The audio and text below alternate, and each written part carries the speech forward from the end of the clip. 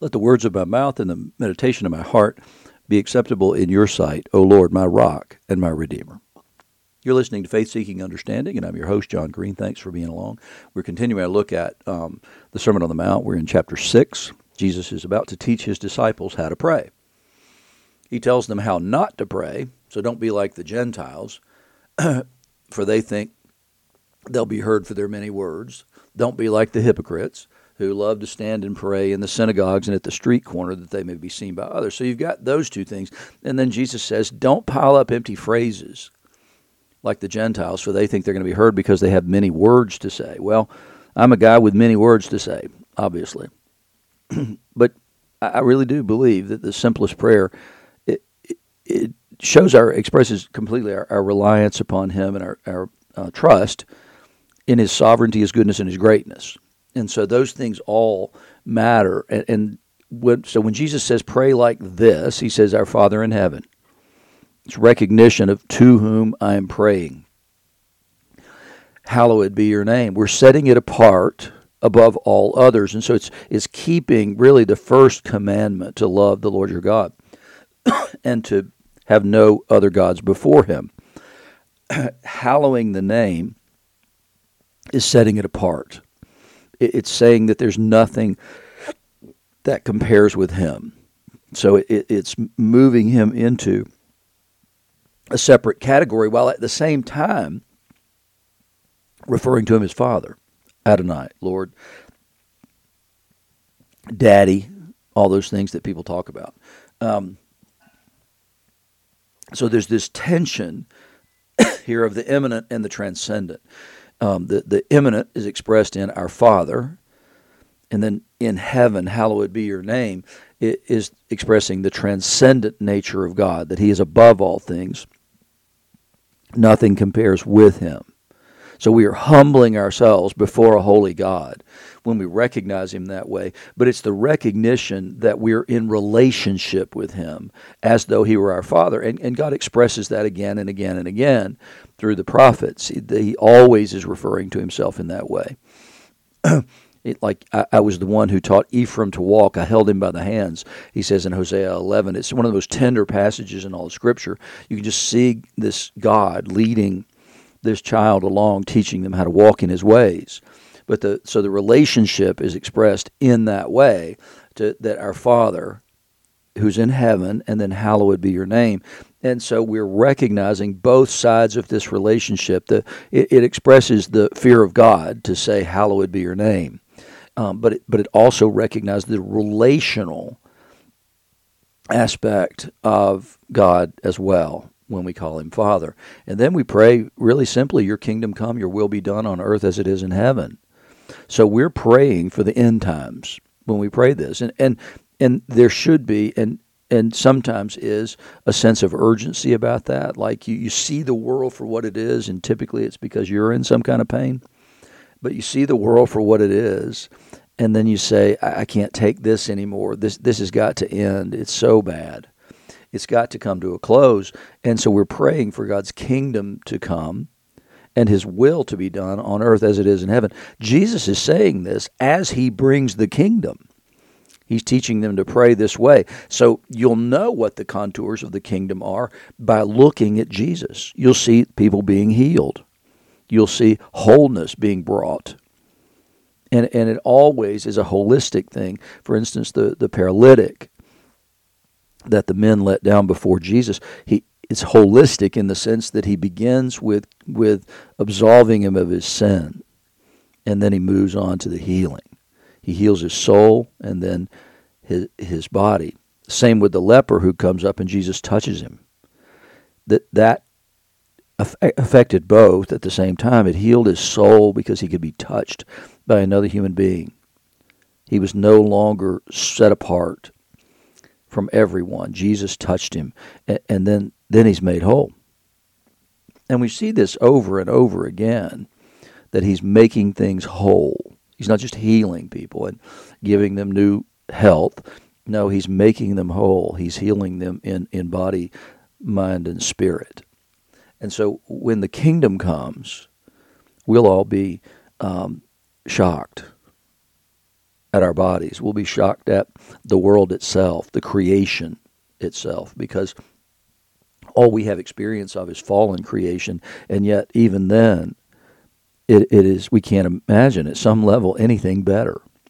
And so we pursue it, we cling to it, and it's to pray for his kingdom to come is based in the recognition that the world is not as it should be, and that you believe that his kingdom coming will restore all things to a splendor and a grandeur that we cannot even imagine. It's the honest truth. We can't even imagine it because we have no analog for it. All we can see is a fallen creation. And so when we pray for his kingdom to come and his will to be done on earth as it is in heaven, it's a submission to him as king, and him because he has a kingdom, so he's a king. But it's also our submission to our loving Father, who we recognize that when his will is done, then it's good. In fact, it's very good. And we will be able to agree with him in that, in the coming kingdom. But we can already see it in our mind's eye. But even then, it's I believe, a poor shadow of what actually will be.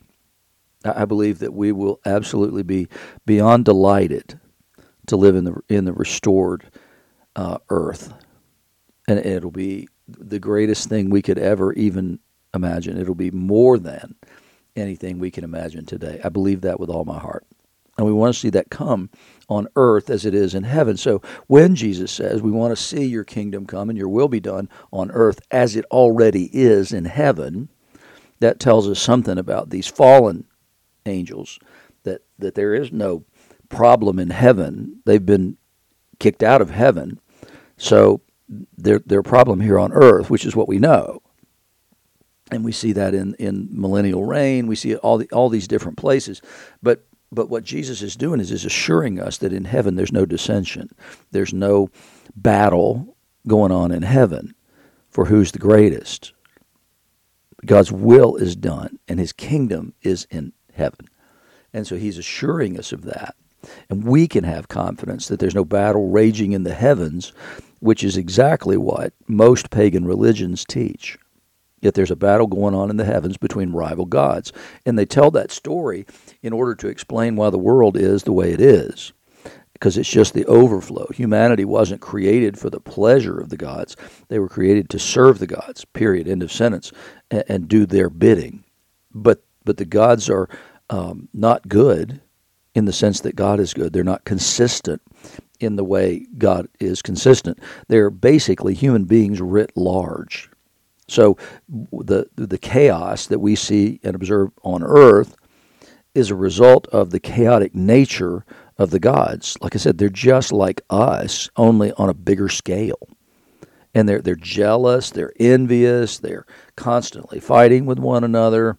It's just a mess. What we can't appreciate, I don't believe very well, most of us who grew up in church, for instance, is the monotheism, the understanding of one God with no rivals. It gives a coherence to the universe in a way that allows us to do science. And in my mind, that it allows us to do science is an important thing in the sense that without that, then there are all these other ideas that are unable. The things we know is largely based in the understanding of the world is created by a single God.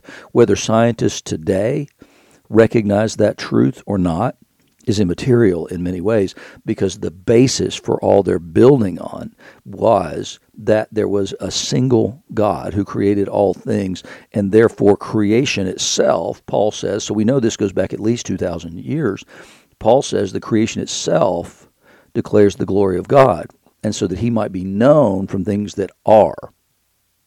So the science is based in the idea that the world is knowable, and it is not chaotic. Even though it may look chaotic to us, human beings are chaotic, but God's creation outside of human beings is not chaotic. And that whatever looks like it is, then there's an explanation for we just hadn't found it yet. I mean, one of the most chaotic things that you'll ever see that's unexplainable is quantum physics. I mean, if observing an electron means that it no longer moves in the same path and we can't project where it will be, there's a mystery there that's just not solved.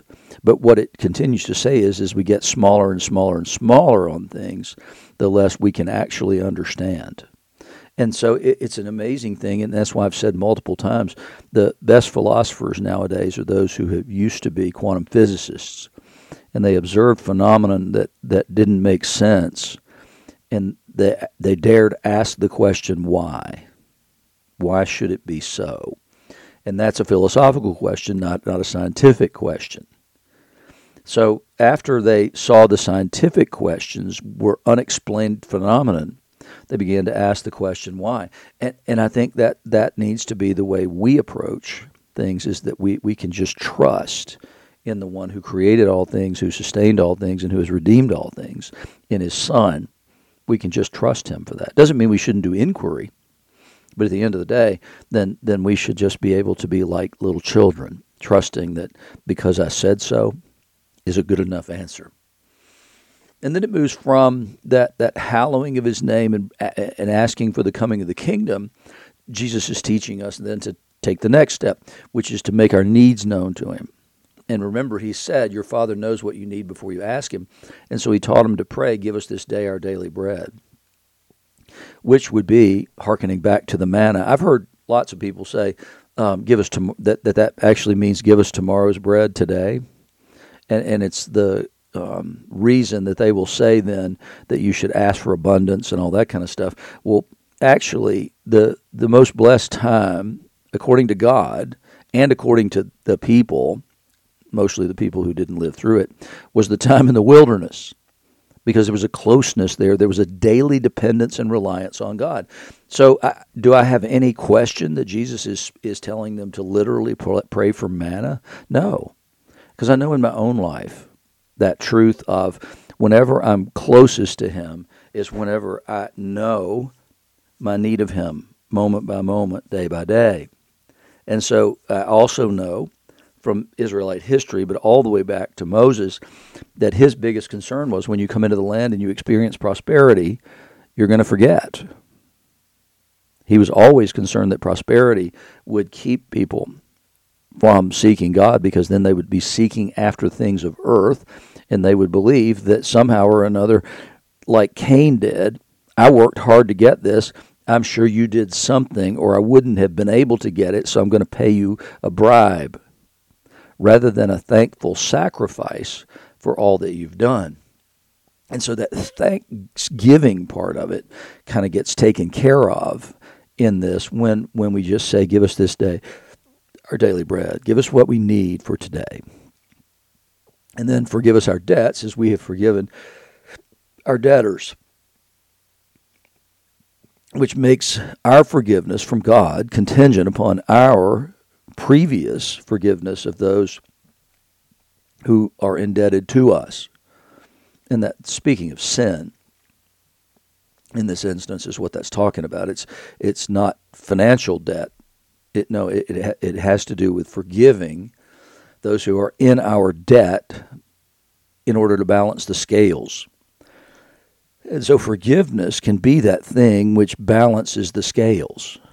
It's not a magnanimous thing, because it's the recognition that I too am a sinner. And so it's a matter of confessing my sins to the Lord. Forgive us our debts is confessing that I have debts. It's affirming that and asking God to forgive that debt that I owe. And as Christians on this side of Easter, we pray that in the name of Jesus. We are asking for his righteousness to be imputed to us and our sins to be imputed to him. And in that way, we receive forgiveness. It's a heck of an exchange for us.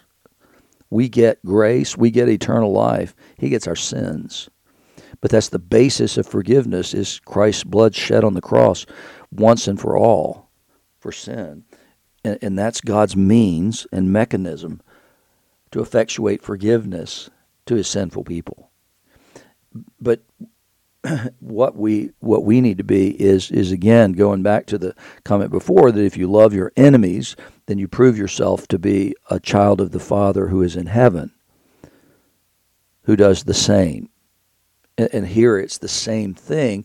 We're asked to be we are asking for forgiveness as we forgive. We are acting in a godly manner like him when we forgive those who have debts to us. And then finally, lead us not into temptation, but deliver us from evil. And that evil is the evil one. It's referring to a person. It's not just evil in general. No, the evil one. Which again is an extraordinary statement, that there is an evil one. It's an extraordinary statement to Jews today, because they're not up on that intertestamental literature and what the ethos and understanding of the time of Jesus would have been concerning this evil one. That gets kind of airbrushed out. They'll bring other stuff from those same sources in, and then airbrush parts out that would actually tend to confirm something about Christianity. There was a deep antipathy towards Christianity for a long time within Judaism, and it just is what it is, But they were drummed out of the synagogues. They were harassed and harangued. Paul could have them brought up on charges and on trial. They could be persecuted with absolute impunity. And so when we ask to lead us not into temptation, it's going back to the 23rd Psalm, and it's talking about God's leadership and how God leads us. But we're asking him, that we're saying we will follow you. That's the commitment there. If he's not going to lead us into temptation, then the implication is that he is leading us and we are following him. But then ultimately deliver us from evil. And so if you want to understand those two phrases, then go back and look at and read and meditate on the 23rd Psalm, which is the perfect example of God's leadership of his people.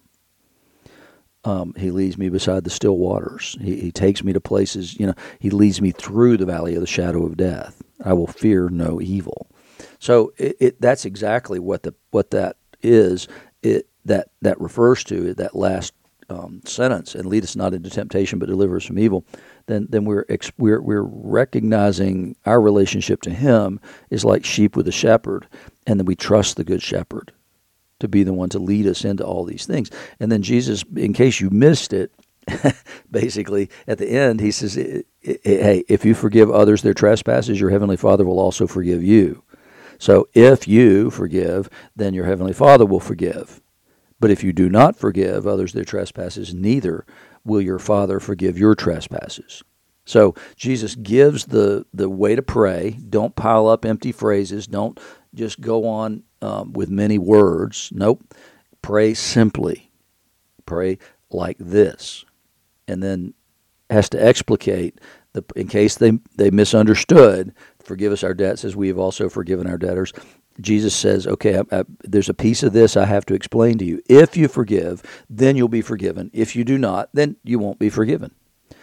And I think too often we miss that, and we hold grudges against people. We hold grudges against other Christians. We just are unforgiving in our attitude towards them. And that needs to change. And it needs to change now, because if you want to deepen your relationship with God, if you want him to draw near to you, then the way to do that begins with forgiving others. And so this model prayer that Jesus gives us, and then we take it and we make it into the ACTS model of prayer, which is adoration, which would be Our Father in heaven, hallowed be your name, your kingdom come, your will be done on earth as it is in heaven. That part of it, the adoration of God for who he is, comes first. My language for that is not as good as it ought to be, personally. Confession comes next. And the problem with confession can be that we'll start out confessing these gross sins, and we'll feel better about ourselves as those things kind of fall by the wayside, and then we'll realize that our hearts are a mess, because we'll start to see things. The other day I was in the gym, and I was watching a guy doing something, and he was only kind of halfway doing what he was doing, but he obviously felt good about himself for what he was doing. But then I immediately judged him, but then exalted myself and said, well, I don't do that. I mean, it's a mess.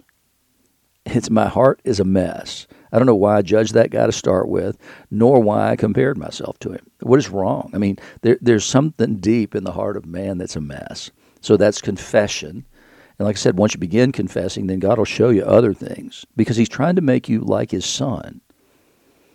And that's a difficult process. It's a lifelong process that's not even finished until death. And then, so adoration, confession, thanksgiving. So adoration is exalting God for who he is. Thanksgiving is thanking him for what he's done. And we should be thankful people. We should recite our blessings on a regular basis. And then finally, it's supplication, asking for what we need and the needs of others. And all those are covered in that little prayer right there, the Lord's Prayer. In the name of the Father, and of the Son, and the Holy Spirit.